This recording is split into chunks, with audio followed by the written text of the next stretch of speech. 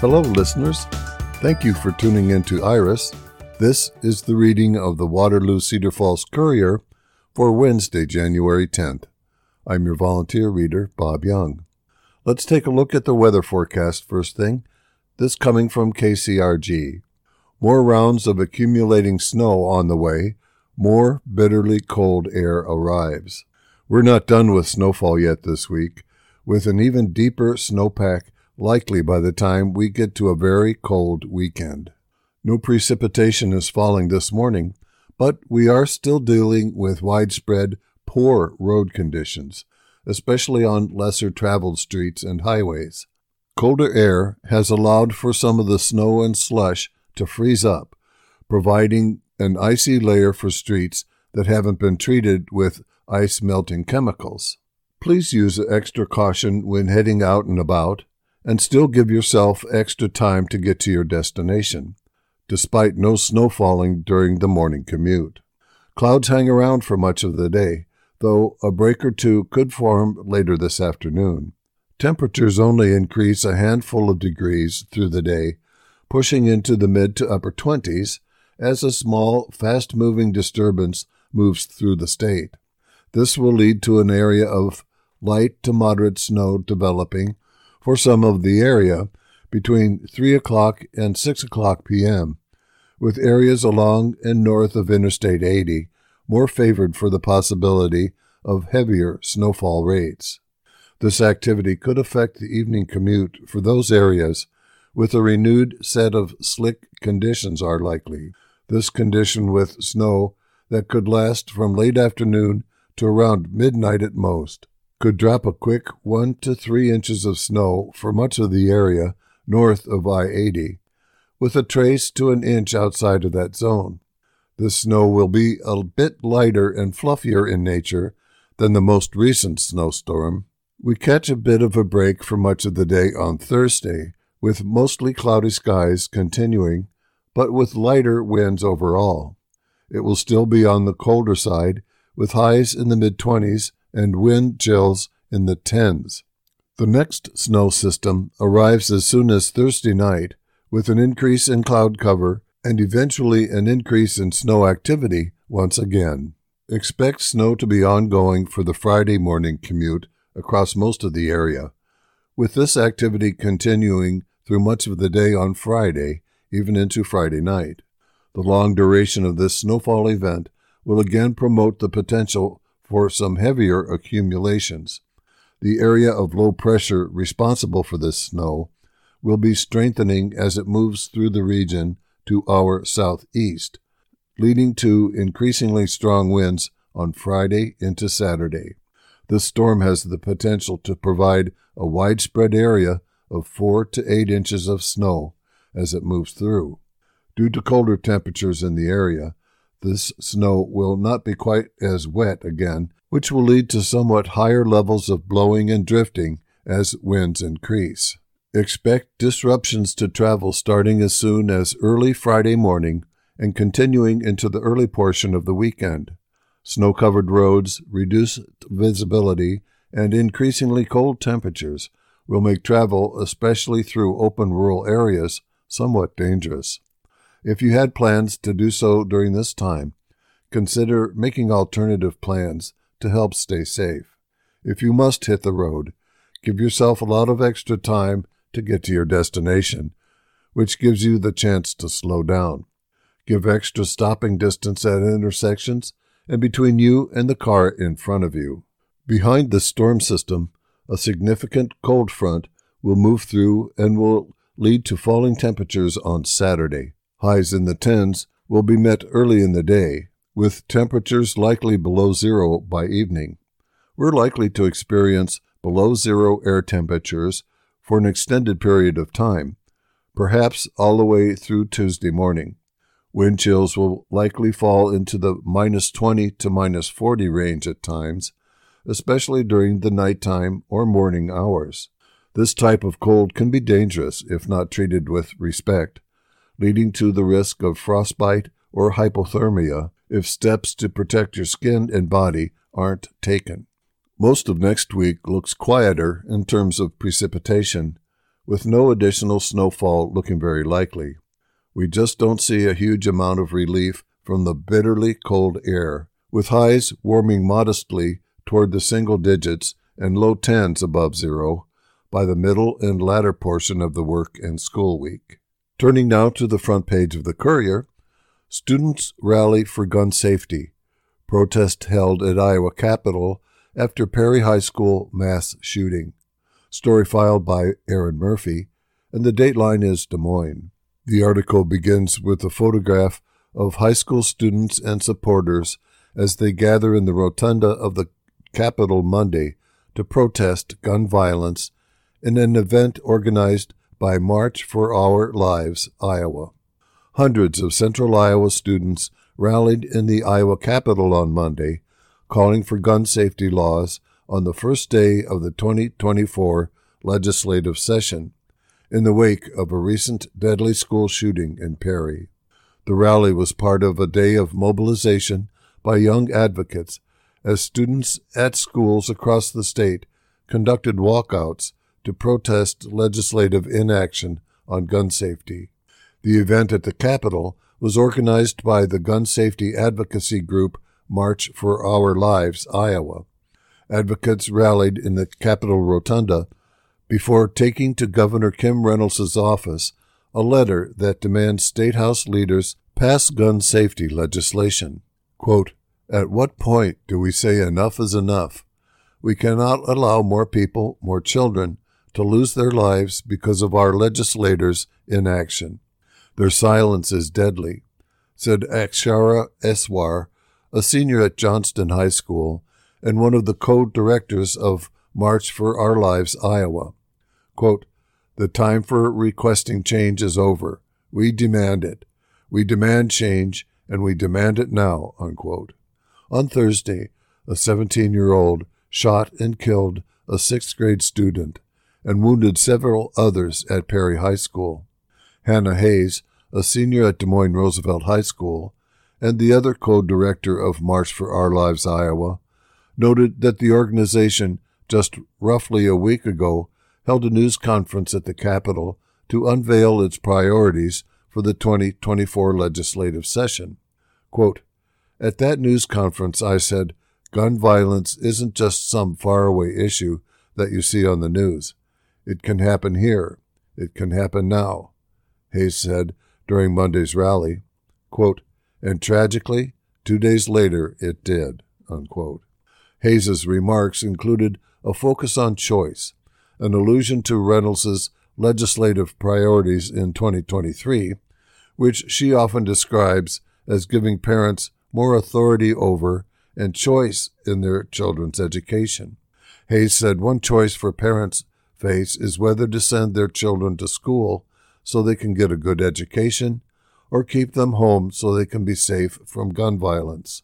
Quote, "Governor Reynolds can make this choice easier by passing gun legislation that will actually keep children safe, because we choose policy and change over more empty thoughts and prayers," Hayes said. "If elected officials don't protect people, we will choose to vote them out," unquote. Amelia Hamlin, a graduate of West Des Moines Valley High School and a freshman at the University of Wisconsin, joined the walkout Monday while home from school on winter break. Hamlin, 18, said she wants kids to be able to go to school without worry about being killed. "The shooting in Perry hit close to home," Hamlin said. Quote, "School shootings happen a lot in this country, but I think the fact that it was in Iowa and so close to where I live, it was really upsetting and more personal," she said. She said she wants school leaders to take action to prevent gun violence at school. Quote, "Take action and actually do something about kids being killed, instead of just sending their thoughts and prayers," she said, "because those aren't doing anything for dead kids," unquote. Reynolds, in her office on Monday, signed a disaster proclamation that authorizes state resources, including supplies, materials, and equipment, to assist Perry and Dallas County in the ongoing response to the school shooting. Quote, "Through this proclamation, I am unleashing the full power of the state government to help Perry High School, the Perry community, and Dallas County recover from this senseless tragedy, Reynolds said in a news release. Republican president candidate and Florida Governor Ron DeSantis, speaking to Iowa reporters during a virtual news conference, said dealing with such shootings is more a state and local issue than a federal response. DeSantis touted efforts in Florida to keep schools safe in the wake of the 2018 mass shooting at Marjorie Stoneman Douglas High School in Parkland, Florida, but declined to suggest any changes to federal law he would support that would make them less frequent. DeSantis praised the response of local law enforcement to the Perry High School shooting and actions of the school's principal, who was shot and critically injured trying to distract the gunman by calming him down so others could escape, according to Iowa authorities and the man's daughter. States' ag-gag laws upheld in 2 rulings. Federal Appeals Court says penalties are constitutional. Story written by Aaron Murphy, Dateline Des Moines. Saying they are not overly restrictive of free speech, 2 of Iowa's so-called ag-gag laws, which create penalties for individuals who trespass on agricultural property with intent to create financial harm, are constitutional, a federal appeals court ruled this week. The U.S. Court of Appeals for the Eighth Circuit delivered similar rulings Monday in the 2 cases, reversing a lower court decision in both. A district court ruling on a 3rd lawsuit remains pending, the Iowa Attorney General's office said. The appeals court rulings mean those state laws could soon become enforceable, but an attorney for one of the plaintiffs expressed confidence opponents would prevail upon appeal to the U.S. Supreme Court. The Republican-majority Iowa legislature has made 4 different attempts since 2012 to pass such laws, which supporters say are needed to protect farmers from individuals who unfairly portray their farming practices in undercover recordings. Animal welfare advocates say the laws restrict the ability of advocates to shine a light on the mistreatment of animals. Both lawsuits that the appeals court ruled on were brought by Animal Legal Defense Fund, People for the Ethical Treatment of Animals, Iowa Citizens for Community Improvement, Bailing Out Benji, and the Center for Food Safety. One of the appeals court rulings addressed a law that would make it illegal to use a camera while trespassing on agricultural property. The appeals court said that law is sufficiently tailored to not be overly broad. Quote, without a doubt, trespassing is a legally cognizable injury because it harms the property and privacy interests of property owners and other lawfully present persons. Trespassers exacerbate that harm when they use a camera while committing their crime, the court wrote. The act is tailored to target that harm and redress that evil. Because the act's restrictions on the use of a camera only apply to situations when there has first been an unlawful trespass, the act does not burden substantially more speech than is necessary to further the state's legitimate interests, unquote.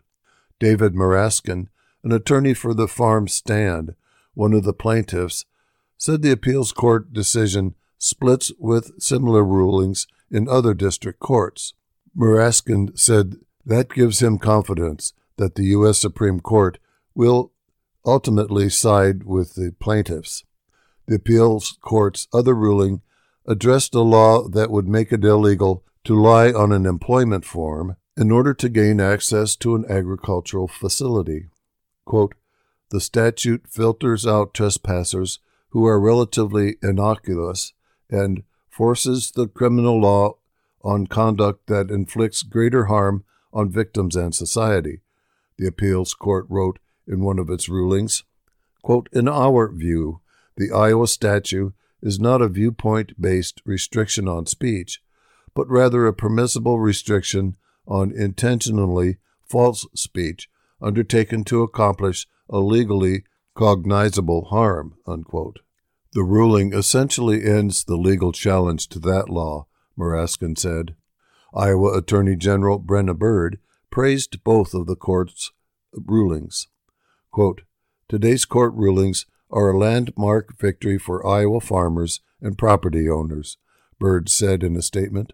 "For too long, our farmers have battled with trespassers, people lying to get jobs, and hidden recording devices. But not any longer.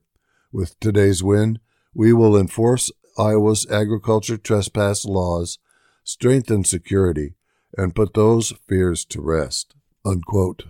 An attorney for the Animal Legal Defense Fund said the group will continue to litigate the constitutionality of the trespass law. Quote, "That law imposes a heightened penalty for individuals like undercover investigators, journalists, or activists who use or place a camera on private property," Animal Legal Defense Fund Senior Staff Attorney Caitlin Foley said in a statement.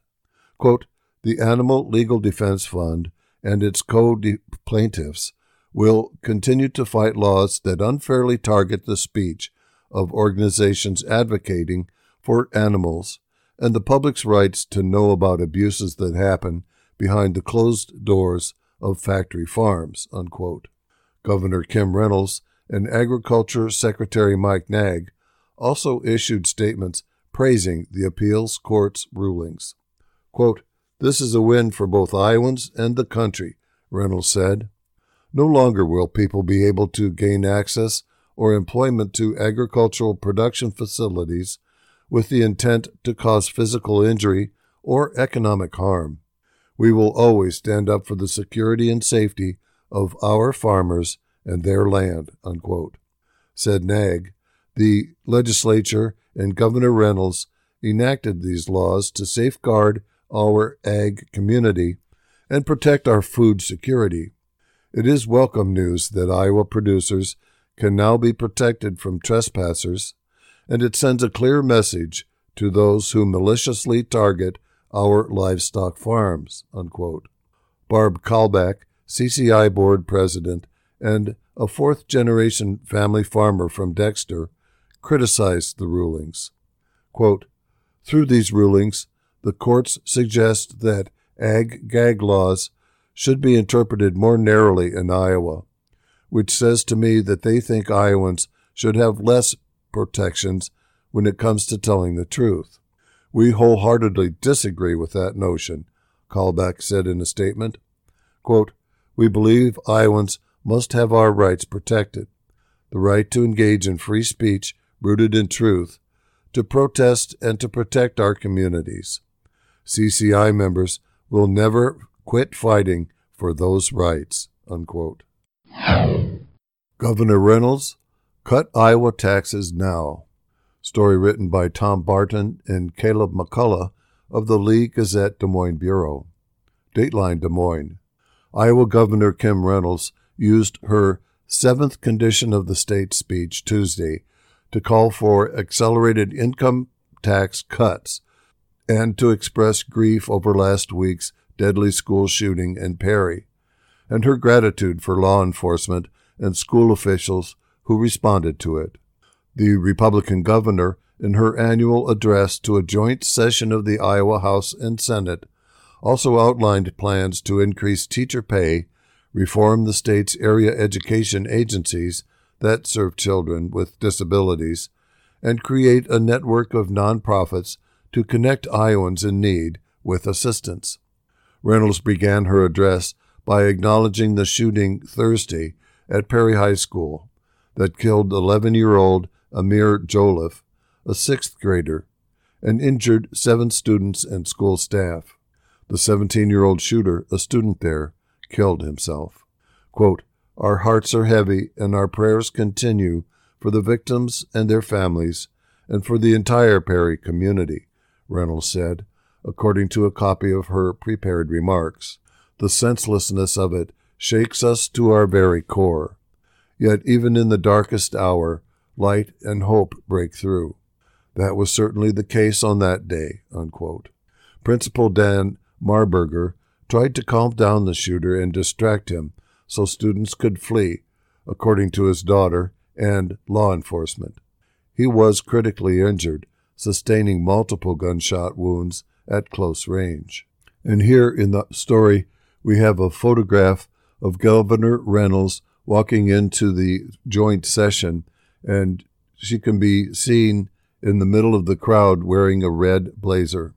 Quote, "His unflinching bravery saved lives that morning.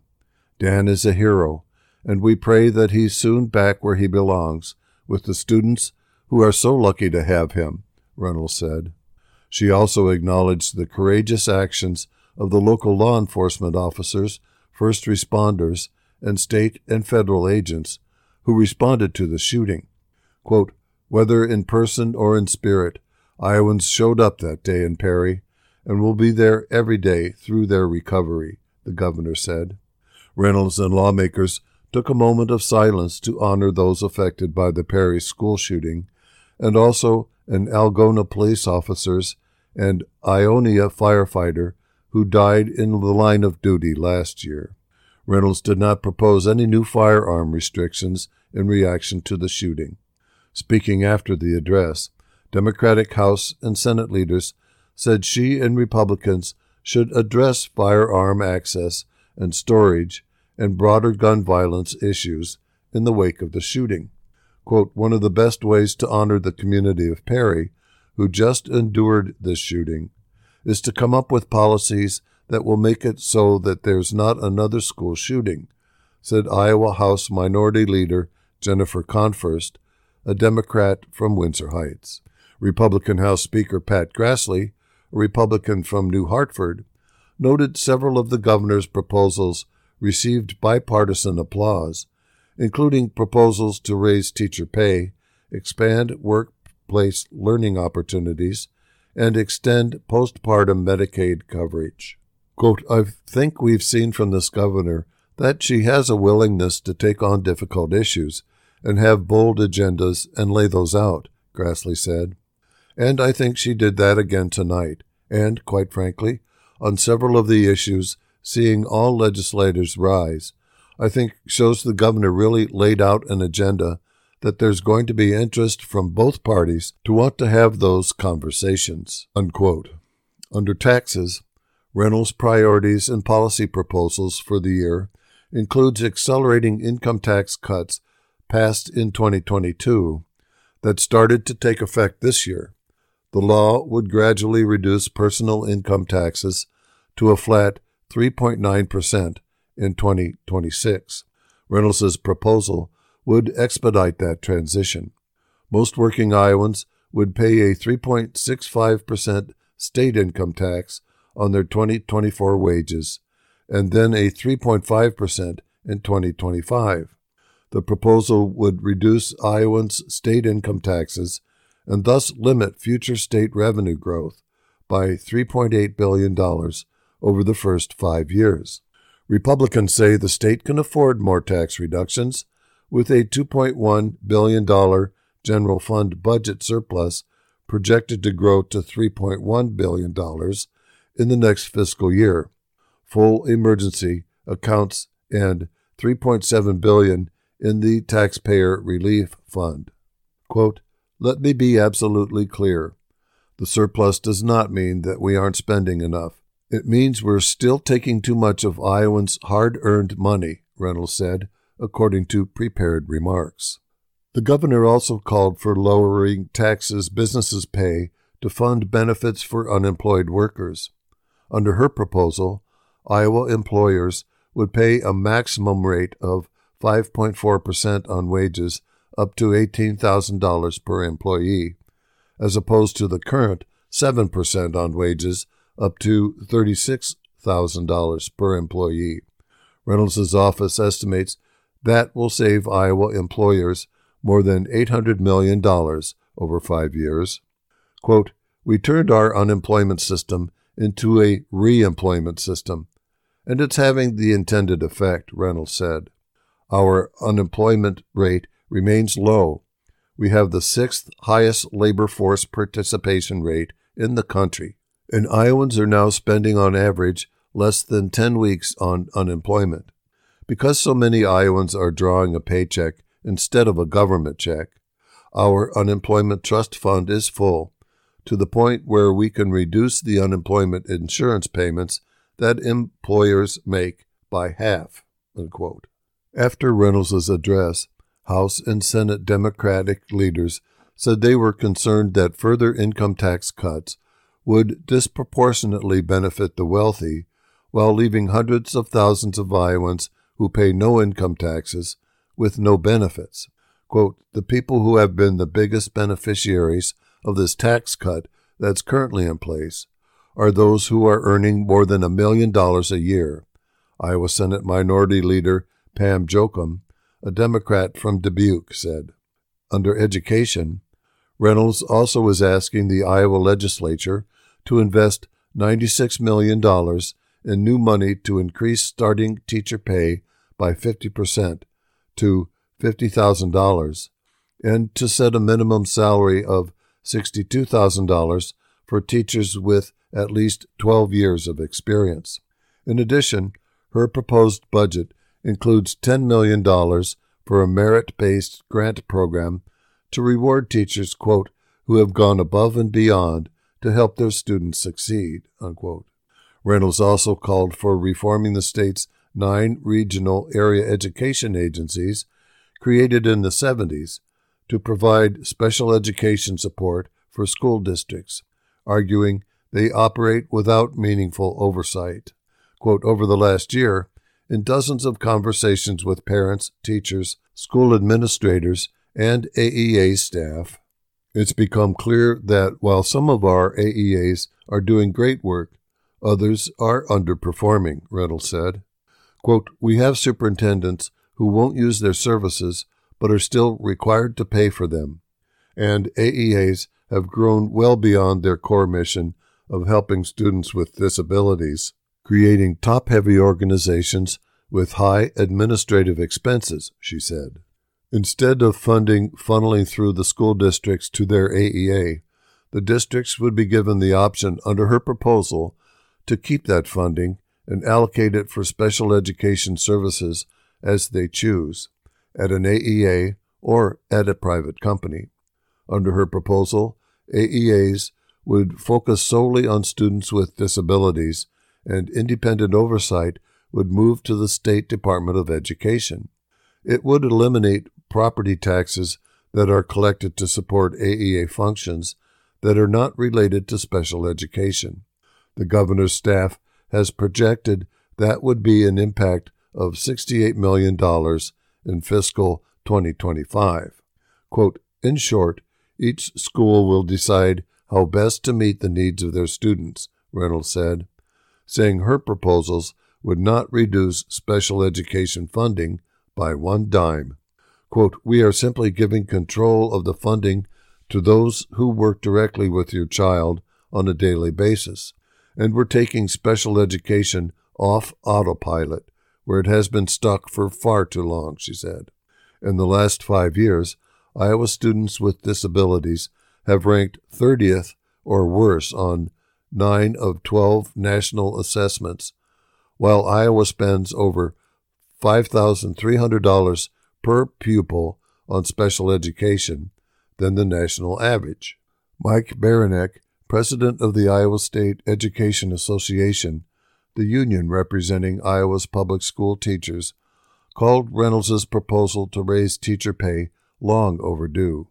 Quote, "We are optimistic that this promise will turn into action for all of the employees in our public schools, some of whom work with the most vulnerable students and are still only making $9 per hour," Baranek said in a statement.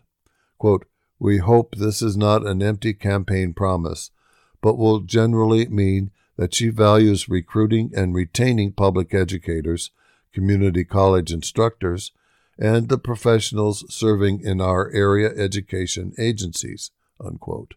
Baranek also called on lawmakers to discuss real solutions to addressing gun violence in the wake of last week's school shooting. He said school districts are in need of additional public school resources and access to counselors, psychologists, and social workers, as well as resources to protect against cyberbullying and harassment.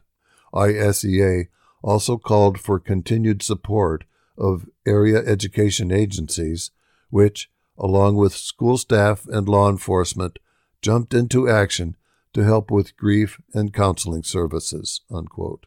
And now, listeners, we want to take a moment to remind you that you're listening to the reading of the Waterloo Cedar Falls Courier for Wednesday, January 10th on IRIS, IRIS, the Iowa Radio Reading Information Service for the blind and the print handicapped. Now, this announcement. If you're struggling with your mental health, there's something Your Life Iowa wants you to know. It's all right to feel sad, to be angry, to feel depressed, to be anxious, to feel lonely. Something else that's definitely all right? Getting help for your mental health.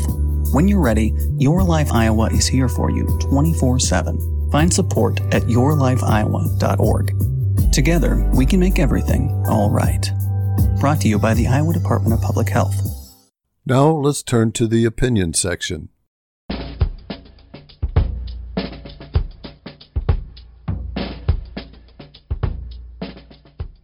Our first editorial today comes from the Des Moines Register, and it's titled, "Kim Reynolds Should Have Taken Federal Money to Help Kids Eat in the Summer." This was written by Lucas Grundmeyer on behalf of the Register's editorial board, and it begins with these two bullet points. Kim Reynolds' arguments don't justify withholding food assistance from children. Iowa has given itself a very tall task for no good reason. Iowa's government should use every resource at its disposal to avoid kids going hungry. But Governor Kim Reynolds has chosen a different path, passing up almost $29 million in direct federal assistance to families. Her administration will have an uphill climb to demonstrate, as she promises, that it will meet the needs of the state's children more thoroughly than it would with the extra aid. Children's welfare is what actually matters here.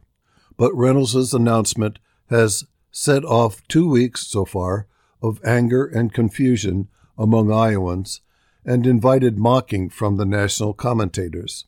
Quote, "It still flabbergasts me when governors and state legislatures refuse free money from Uncle Sugar that will help their constituents, and when they refuse it out of ideological fanaticism, religious extremism, or pure cussed meanness," writes Charles Pierce in Esquire.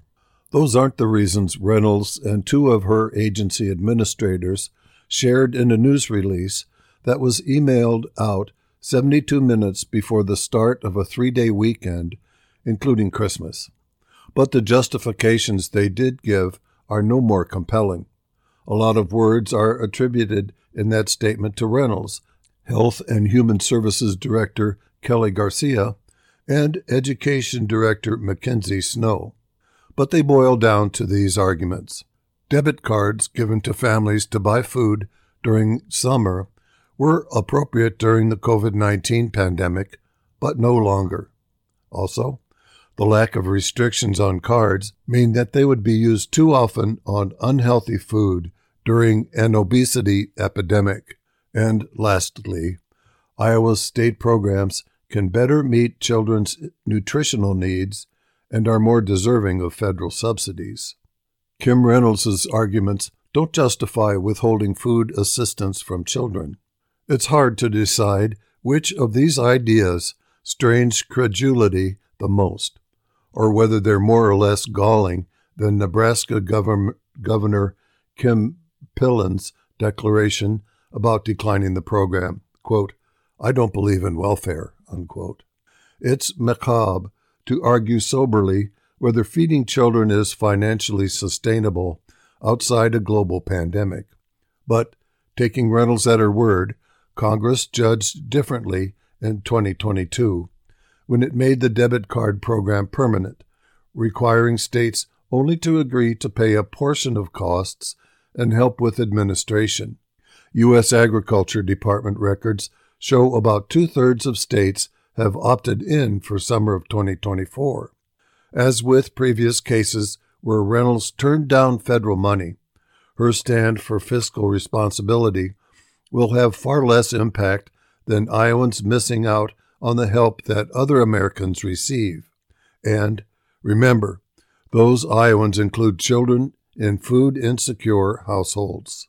Reynolds's obesity non sequitur, quote, "An EBT card does nothing to promote nutrition at a time when childhood obesity has become an epidemic," unquote, has been skewered skillfully online since December 22nd. Suffice it to say, it's insulting to low-income families who apparently aren't among the Iowans Reynolds trusts to do the right thing. EBT cards can be used on most grocery items, including nutrient-dense foods. To be fair, that won't matter if the state keeps Snow's pledge in the news release, quote, "We are already leveraging family-focused, community-based solutions to support child nutrition and well-being in the summer, and we look forward to expanding these existing partnerships," unquote. It's a big promise, and these officials need to be held accountable for it. But the Summer Food Service Program and anything resembling it can never match the convenience of summer EBT, and that's an enormous drawback. While the food and academic enrichment options associated with the Summer Food Service Program are valuable, children have to be at certain location at a certain time to take advantage. Parents or guardians might be unable to manage it during their workdays. Transportation assistance is rare to non-existent. An extra $40 of groceries per child per month that can be purchased anytime is a far more useful benefit for many families. Iowa has given itself a very tall task for no reason. The U.S. Department of Agriculture's promotional materials also push back with factual support on Iowa's talking points. Quote, "Summer EBT has been tested through a decade of demonstration projects, and rigorous evaluation has shown that summer EBT effectively mitigates food insecurity and improves diet quality," unquote. On top of all this, the federal money would be largely spent at Iowa retail stores, but Iowa will forego those millions. Garcia, who has made tangible improvements in the former Department of Human Services, now merged with the Department of Public Health, gave non-committal but vaguely optimistic remarks at a public meeting on December 14th about whether Iowa would participate in the summer debit card program. That made the decision to opt out a little more disappointing.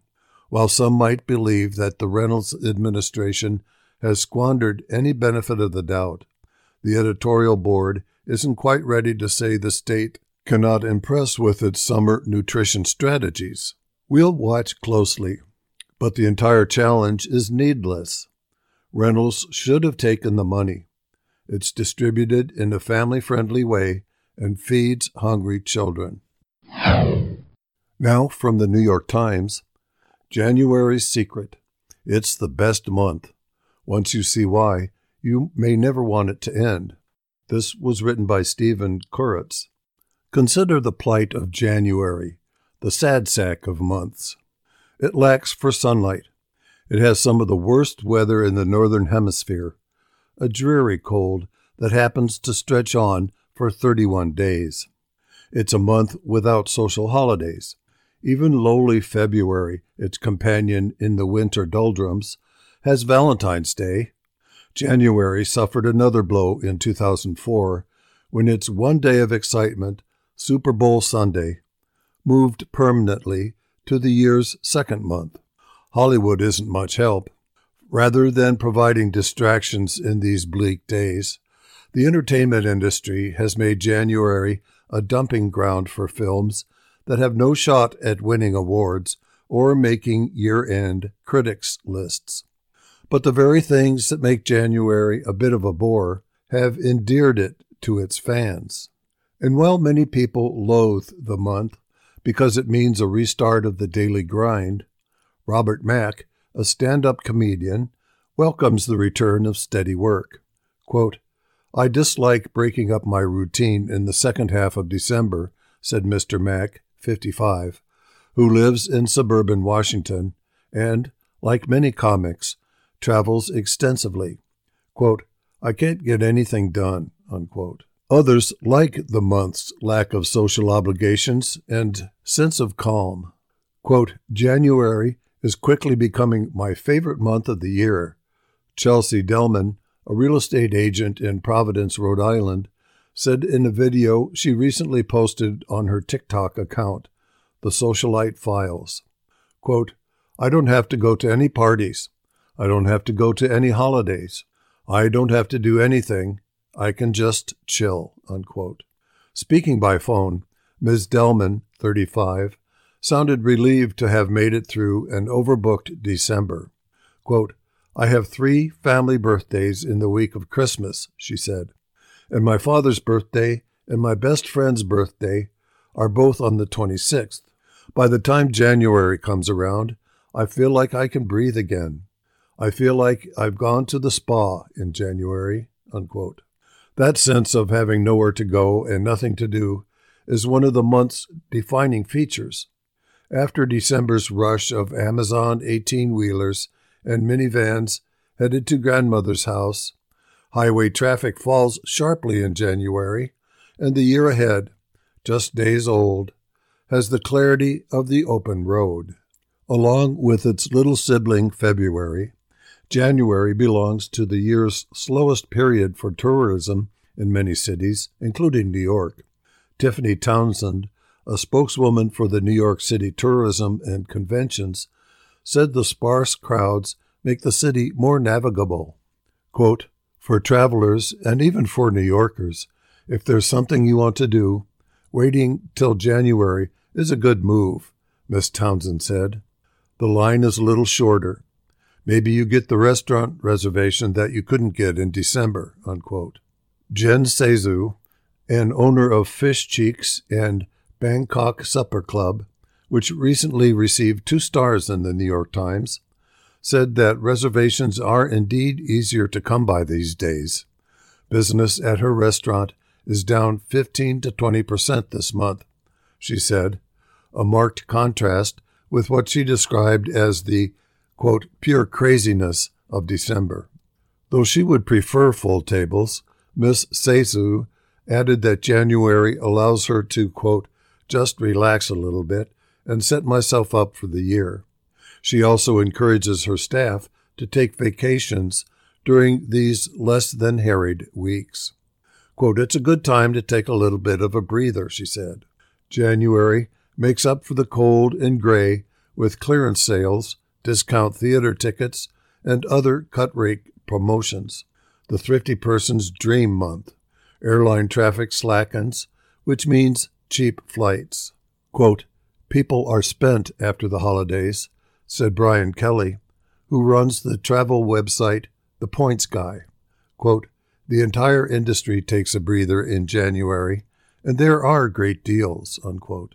While fares to Caribbean islands and ski resorts ping upward, the cost of airline tickets to other destinations plummets. A quick survey by Mr. Kelly showed $467 as the price of a coach ticket from New York to London. The cost for that same flight in June was $745.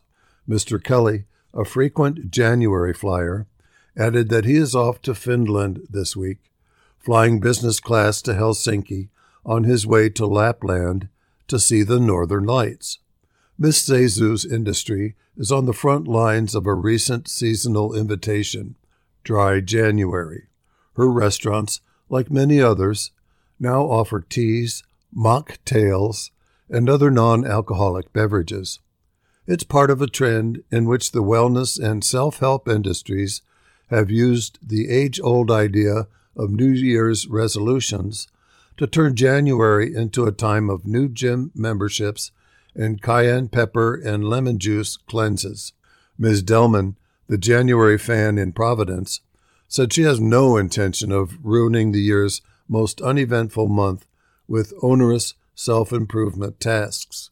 Quote, I'm not going to torment myself with a 10-day cleanse or showing up to the gym for a week, she said. I just live my life, unquote. Next, from the New York Times, Democrats must not repeat the mistakes of globalization. Written by Ro Khanna. Last September, tech's biggest names trekked to Capitol Hill for a forum on artificial intelligence. In a meeting closed to journalists, executives briefed nearly two-thirds of the Senate on the future of AI. A few respected labor and civic leaders were present, but the tech titans dominated the headlines. There's an assumption in Silicon Valley that the first trillionaire may well be an AI entrepreneur, so tech leaders were eager to share their thoughts on some rules of the road. They warned of killer robots and the Terminator scenario of misinformation and fake videos, but gave short shrift to broader issues of economic fairness and wealth disparity that are of more urgent concern to most Americans. Watching Mark Zuckerberg, Bill Gates, and Sam Altman lead a confab on the ethical principles and regulations that should guide AI development was reminiscent of Davos conferences in the 1990s and early 2000s. You remember the story that those Davos conferences broadcast to the world. Everyone will be able to get a knowledge job. Consumer goods will become cheaper. Globalization coupled with the internet will lead to prosperity for everyone. Well, it didn't quite work out that way. What those Davos participants missed was how unfettered globalization hollowed out the working class here at home. We are all familiar with the consequences now. Shuttered factories and rural communities that never saw the promised jobs materialize. As the American dream slipped away from them, many people developed deep and justified resentment. They saw the obscene concentration of wealth and opportunity in districts like mine in the heart of Silicon Valley. The evangelicals for the new economy were prescient about the wealth generation that globalization and the internet would unleash, but wrong that it would increase economic opportunities for all Americans. Like globalization, AI will undoubtedly bring benefits, tremendous benefits, to our economy with higher productivity, personalized medicine, and education and more efficient energy use. Generative AI has the potential to help those with fewer resources or experience quickly learn and develop new skills. The real challenge, though, is how to center the dignity and economic security of working-class Americans during the changes to come. And unlike the Industrial Revolution, which spanned half a century at least, the AI revolution is unfolding at lightning speed. Today, the Democratic Party is at a crossroads, as it was in the 1990s, when the dominant wing in the party argued for prioritizing private sector growth and letting the chips fall where they may. The criticism of this approach, offered around the time by Senator Paul Wellstone, Senator Rush Feingold, and Representative Bernie Sanders, as he was then, that the offshoring globalization decade was not helping the working class and was, in fact, hurting it, was largely ignored. When it comes to AI, the fault lines for the Democratic Party similarly run between business and labor, between donors and grassroots activists, and between those concerned foremost with our global competitiveness and those concerned with the economic well-being of the working class.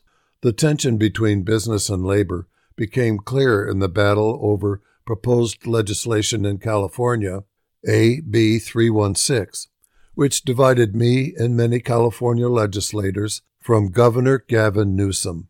The bill would have required, for at least 5 years, a human driver on board self-driving trucks weighing more than 10,000 pounds that are transporting goods or passengers. Tech companies argue that replacing human drivers with AI is feasible, will reduce labor costs, and will therefore make it cheaper to transport goods and services. They lobbied heavily against the bill. The bill, nonetheless, passed overwhelmingly, with support from more than 80% of the California legislature and more than 70% of California voters. Unfortunately, Mr. Newsom sided with the business advocates in September and vetoed the bill.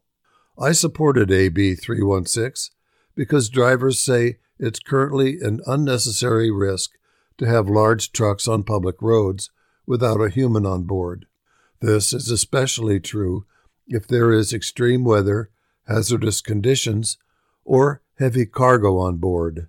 No one understands the safety risks at play here better than the drivers themselves, and it's both foolish and insulting to suggest they would make up such concerns to keep jobs that do not add value. We wouldn't trust planes to fly without pilots, even with the most sophisticated and well-tested autopilot systems. And we wouldn't trust large trucks to drive without operators. It's not just the AI concerns of truck drivers that are causing divides in the Democratic coalition. Last summer, some California politicians were hesitant to support the Writers Guild of America strike publicly, given Hollywood's cultural importance and fundraising power. I was proud to join the picket line. As in the case of self-driving trucks, the issue comes down to giving workers a say. Writers were intrigued by the ways AI could help as a research tool and unlock new potential for movies and TV, but were concerned that studios might rush to use AI to write cookie-cutter scripts and sacrifice imagination and creativity on the altar of profits. It's better for writers, not executives, to slowly discover the best uses of AI in entertainment. In their new contract with the studios, the writers won important AI guardrails concerning credits and compensation, protections that can evolve over time.